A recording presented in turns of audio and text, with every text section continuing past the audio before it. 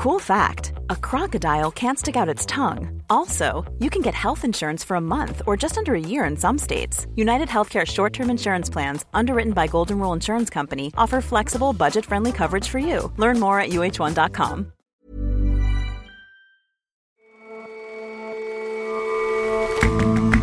Hello and welcome to The Intelligence from The Economist. I'm your host, Jason Palmer. Every weekday, we provide a fresh perspective on the events shaping your world. The north of the country is sensible, hardworking, thrifty. The south is careless, lazy, corrupt. Now, which country is it? It could be anywhere. Wherever you look, there's a north-south divide, a mutual mistrust that's somehow just human nature. And he came, he saw, he conquered. Pretty much the story of Julius Caesar wherever he went. He also wrote of his conquests with a little exaggeration. Our correspondent retraces Caesar's steps and sorts the facts from the fanciful.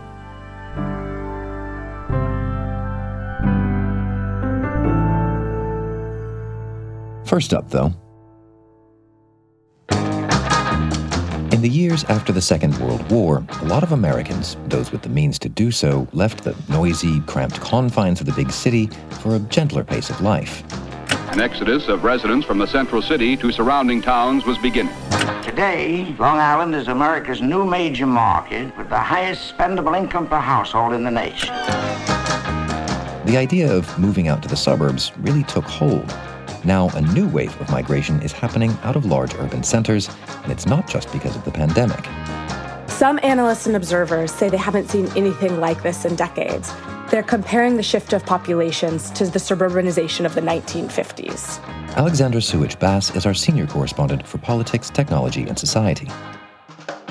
Cost and COVID-19 aren't the only considerations. Remote work is also playing a role. One analyst who I spoke to predicted that somewhere between 14 million and 23 million Americans, which is between 9 and 13% of today's workforce, may relocate due to remote work.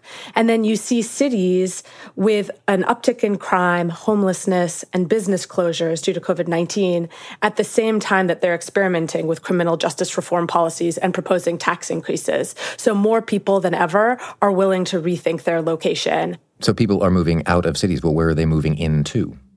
So you see two broad trends, both of which were existing before COVID-19, but are especially strong now.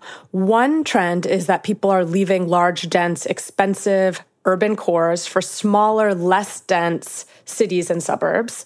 And then the second trend is people and companies moving to warm, low-tax states in the South and Southwest. At The Economist, we did an analysis of data from the U.S. Postal Service, and we found that the 3 zip codes with the most changes of addresses for new arrivals were in suburbs and exurbs outside of Houston and Austin in Texas and Jacksonville, Florida. It's because property is cheaper, but they're still within driving distance of a city.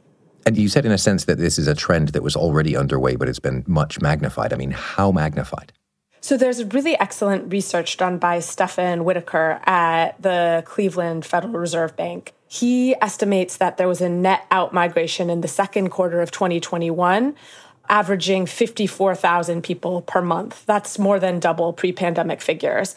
New York and San Francisco saw the largest increases in the share of people leaving. It's true that in recent months, young people have started returning, but older and middle-aged people are continuing to flock to the suburbs to purchase homes. In aggregate, the Federal Reserve Bank of Cleveland estimates that from the start of the pandemic in March 2020 to March 2021, around 600,000 people moved from large, high-cost metro areas to mid-sized cities, and more than 740,000 moved to rural areas, small towns, and cities with populations below 500,000. That's about 13.5% increase from pre-pandemic levels. So is there a hope that movement into those perhaps less well-off suburban areas would lead to regeneration there? In general, that hasn't happened to the extent that some were hoping. The places that have been winning people are the places that were already winning people before the pandemic started. So the winners are just winning more. And what about the people in those places? Do they view themselves as winners here with this massive influx?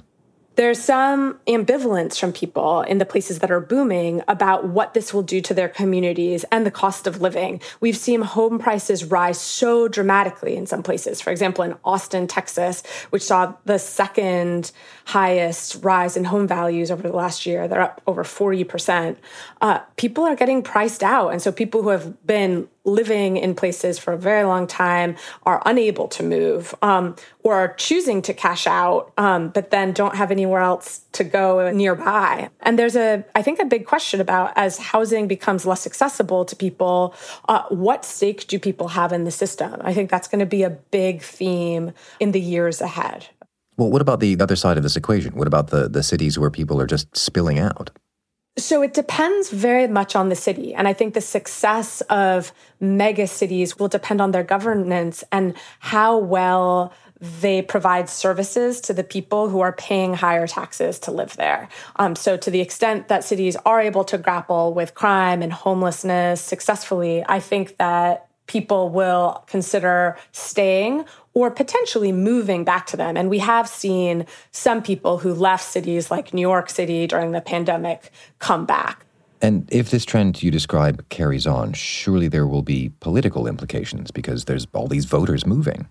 Absolutely. So one way to think about this is that there is a war for people, and some states are losing that war, and some states are winning the war. The states that are winning are Texas, Florida, Colorado, Montana, Oregon, North Carolina. They all gained population and therefore congressional seats over the last decade, while 7 states, including New York and California, lost seats. That affects their political representation in Washington. It affects federal funding. And so it has potentially large implications, especially if some of these trends continue into the decade ahead. So real changes in the economic map of the country, the political maps, as you say, but I wonder also about the demographics. Suburbs, many of them just, well, basically white picket fences and white people inside. How does that picture look now? Yes, absolutely. That's certainly the stereotype of suburbs, but they are changing pretty dramatically in America and becoming much more ethnically diverse. About 86% of the population of major metro areas live in suburbs or exurbs today. That's sure, it's 90% white, but it's also 83% of Latinos, 81% of Asians, and 76% of African Americans. And Latinos in particular have been relocating to suburbs at much higher rates in the past 2 decades. Since 2000, their number has risen by more than 50%, compared with a 20% rise for African Americans and Asians and just 1.3% for whites. The other point I would make, in addition to suburbs becoming much more diverse, is that as people move, we're more likely to see people with diverse opinions and backgrounds coming into contact with one another. And I think that is potentially of great benefit to a country that feels extremely politically divided. Thanks very much for joining us, Alexandra. Thank you, Jason.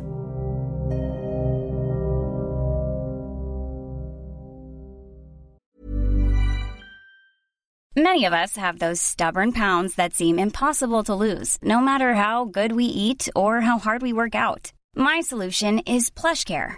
PlushCare is a leading telehealth provider with doctors who are there for you day and night to partner with you in your weight loss journey. They can prescribe FDA-approved weight loss medications like Wegovy and Zepbound for those who qualify. Plus, they accept most insurance plans. To get started, visit plushcare.com/weightloss. That's plushcare.com/weightloss.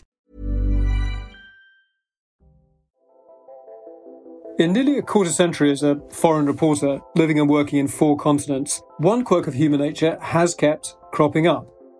David Rennie is our Beijing bureau chief.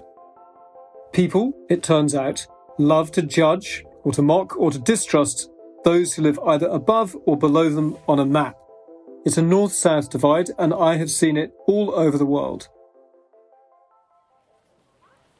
I have a theory that every foreign correspondent's first posting should be Belgium. Because you see in that tiny kingdom an enormous number of global forces play out, including a severe north-south antipathy. Now, in theory, Belgium's divisions are purely linguistic. It's a country of 11.5 million people, and you have a Dutch-speaking north, so you have famous Flemish folk songs like Gorky by Luc de Vos. and you have a French-speaking south. So think of famous artists like Stromae and his song Ta Fête.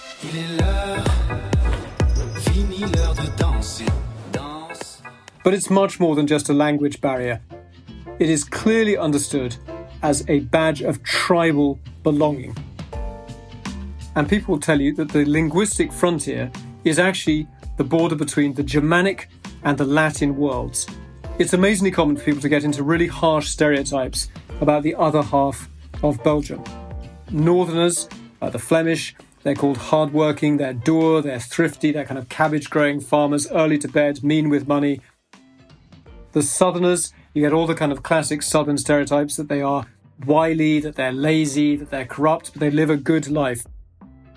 And one of the extraordinary things as an outsider is that Belgium is so very small. The distance from top to bottom of Belgium is 200 and something kilometres. The weather is the same, grey skies everywhere. And yet, if you hear the nationalists on each side of that language barrier talk, it's as if a tiny Prussia has been forced to share a border with Sicily. I was based in Brussels when the Euro crisis began in 2009. And it amazingly quickly it became clear that this wasn't just a technical crisis about things like bailout funds and fiscal discipline. It was a gigantic display of North-South distrust. The current situation is not the crisis of the euro, but it is, yes, a very rocky ride. ¿Recibimos ayuda de la Comunidad Europea? Eso será a corto plazo. Αφήσω την ίδια αν θέλει να σχολιάσει. Νομίζω πως αυτό που... And that really the problem with the single currency was that there was an unanswered question. Did North and South Europeans like each other enough to share a currency? And all of these regional stereotypes immediately came into play. So as a journalist, you'd be covering these very technical late-night summits. Finance ministers or heads of governments rushed in and tried to agree the latest bailout, the latest sort of deficit mechanism. But you'd also hear people talking about how the problem was the Club Med countries. You can water ski, play tennis. In Europe's south, you'd have German tabloids talking about tax-dodging layabouts in Greece allowed to retire at 55. And it is true that Europe does have regional differences. There are bits that score better on corruption surveys. There are bits that score better in terms of GDP per capita. And clearly, Southern Europe does have problems with organised crime, as does the former Eastern Bloc. But what's amazing is that you notice that people will be explaining their regional differences in North-South terms, but that these North-South differences keep resetting at individual borders. I first noticed this in Brussels. In Belgium, it is absolutely taken for granted that the north of Belgium is Germanic, that dour, unfriendly but hard-working place, and that the south of Belgium is kind of the Mediterranean. And yet, once you go further south than Belgium, you cross the border into northern France, and you're in the north again, because the north of France, a lot of it is big, fairly bleak, open skies, big kind of cabbage fields, and you have to keep heading further south until you get to Provence, where life is easy. But if you start looking on a map, you realise that Barcelona, cold, dour, northern Spanish commercial capital, is actually further south than Marseille, and has the same weather as Marseille, which is this kind of famously Mediterranean southern city. It turns out that north-south cliches completely reverse on the far side of the equator. So when you're based in Sydney, where I was, if you wanted to go to a sort of genteel city with a mild climate and meet sort of starched establishment types, you needed to head south to places like Melbourne or Adelaide. And yet, if I wanted to kind of find rough, tough, populist politicians, there was a famous one, Pauline Hanson, who was making a run in the late 90s when I was there. Her sort of heartland was the sweltering tropical north of Queensland. So you drive north and it would get more and more sort of hot and baking, and she would be saying these ferocious things about immigration and Asians taking over Australia, making it a foreign country. I and most Australians want our immigration policy radically reviewed and that of multiculturalism abolished. I believe we are in danger of being swamped by Asians. Between 1980... I think it's important to note that this idea that the sort of hot, steamy places are lazy and corrupt, there are some nasty racial prejudices that lurk in there. Throughout the whole kind of colonial period, northwestern Europeans were very fond of explaining why their temperate climate made them industrious. That was very often being used to justify that northwest Europe seemed to be colonising vast chunks of Asia or Africa without any trouble.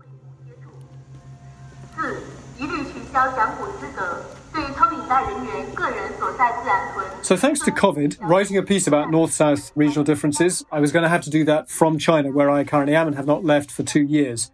China is, it has to be said, a good place to write a piece about stereotypes because Chinese people love a good stereotype.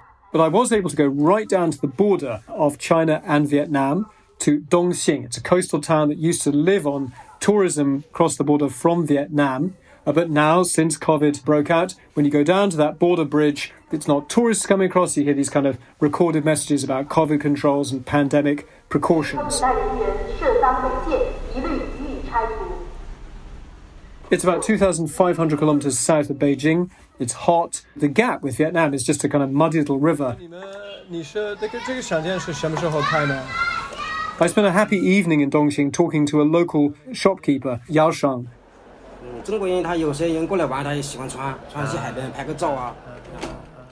He sells dresses, hats and shoes that he gets from Vietnam and China. And I started asking him about whether he can see differences between northerners and southerners, because a bit like Florida attracting snowbirds from the sort of frigid north of America, Dongxing, with its kind of warm climate all year round, gets quite a lot of northern tourists and even retirees from kind of snowy bits of China who come down and live in Dongxing, which is in the province of Guangxi. Mr. Yao explained that he can spot northern Chinese because they're taller and paler because they grow up eating wheat noodles, not like Guangxi people. He's not utterly enamoured of his northern customers and neighbours. He says that northerners love to bargain so much that he doesn't make any money. Southerners are more generous. You know, they bargain a bit, but they'll happily pay up. I asked him if he'd been to the north. He said he'd been to Beijing once, but the cold, blustery wind made him want to leave early. There's an interesting phenomenon in Dongxing that the very first shops that you come to just after the border bridge, they specialise in Vietnamese coffee and in chopping boards for cutting up meat made from Vietnamese teak. I spoke for a long time to a shopkeeper who had only given me a surname Dung.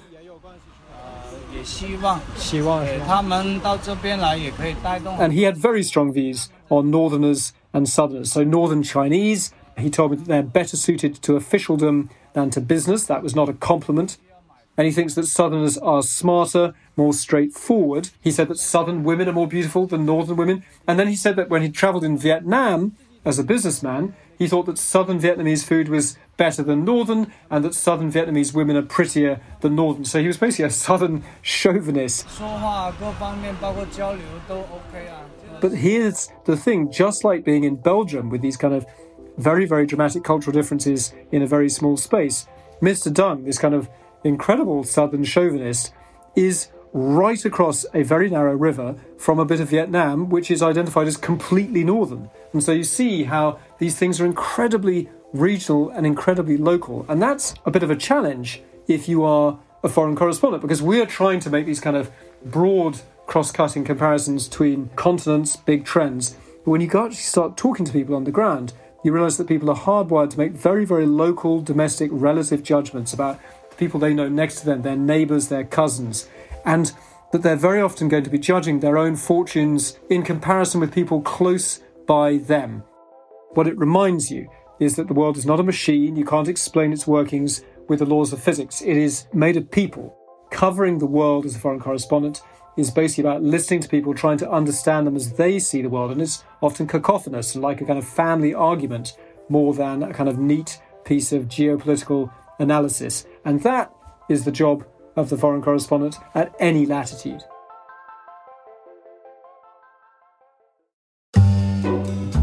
France has been a land of inspiration for history's great writers.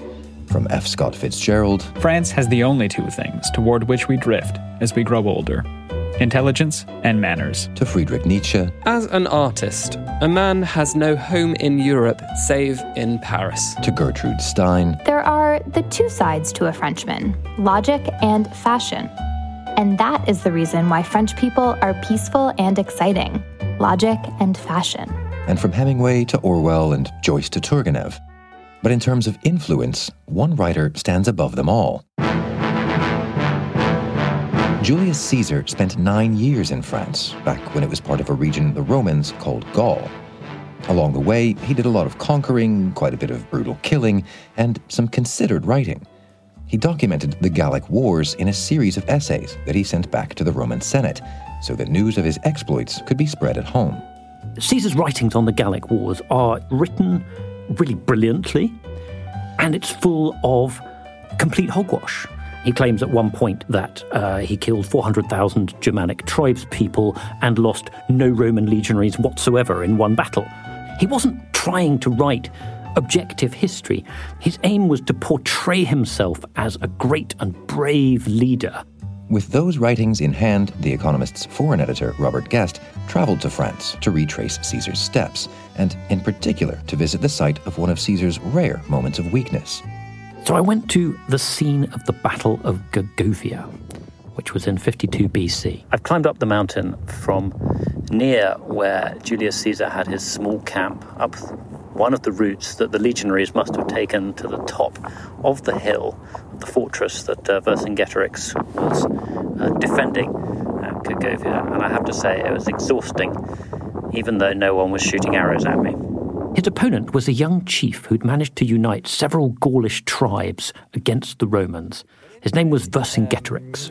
Many years ago, this place was really the symbol of this young chief, Vercingetorix, who was... I made it to the Museum of Gergovia, which opened in 2019 on the site, just over the old battlements. And I spoke to the head of the museum, Frédéric Noncel. He described how generations of archaeologists had looked for evidence to support the account that we have in Caesar's book. We more and more now we know, and we hope that with all the archaeological research we can discover new artifacts and new proof of the truth history. A lot of the evidence corroborates Caesar's account, so that there was a ditch that he dug connecting the two Roman camps, and it's just as Caesar described. Excavations in the 1990s found part of it, and in cross-section you can see the older soil is paler, and the soil that filled it in over subsequent centuries forms a dark triangle. And they found artifacts, cracked helmets, short stabbing swords, and the huge siege arrows fired from a scorpion, which is a sort of giant Roman siege crossbow. But there's an awful lot extra in Caesar's account that's not corroborated. Like what? In his own account of the battle, Caesar is an ingenious tactician. He has his mule herders don helmets and pretend to be cavalry to distract the Gauls' attention. He moves soldiers quietly through his ditch to surprise them. And then he says he loses largely because of bad luck. Some of his men, he says, failed to hear a trumpet ordering them to fall back at a crucial moment. Others mistook their allies from another Gaulish tribe for Vercingetorix's men. This stuff is impossible to disprove. What we can say is that the descriptions he gives of how many men he lost, I mean, he says he lost just 700 legionaries and 46 centurions, but he fielded somewhere between 20,000 and 45,000 men, and he suffered a rout. So this seems very unlikely to be true.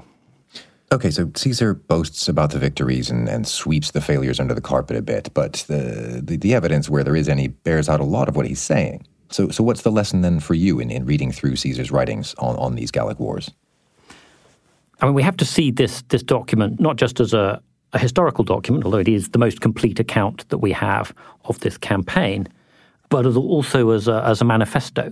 He was trying to persuade the people of Rome that he was the best man to run Rome.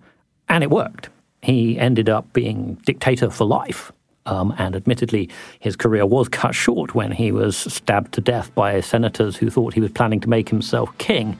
But nonetheless, his adopted heir became the first emperor, and he ended up being one of the most influential people in history. Robert, thank you very much for your time. Jason, thank you.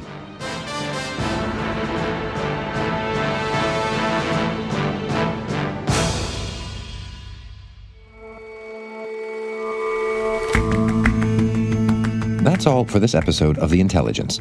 If you like us, leave us a rating and a review. And you can subscribe to The Economist at economist.com/intelligence offer. The link is in the show notes. See you back here tomorrow.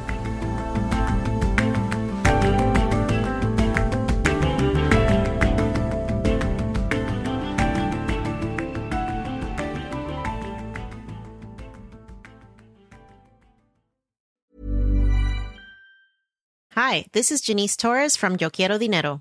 From a local business to a global corporation, partnering with Bank of America gives your operation access to exclusive digital tools, award-winning insights, and business solutions so powerful you'll make every move matter. Visit bankofamerica.com/banking for business to learn more. What would you like the power to do? Bank of America, N.A., copyright 2024.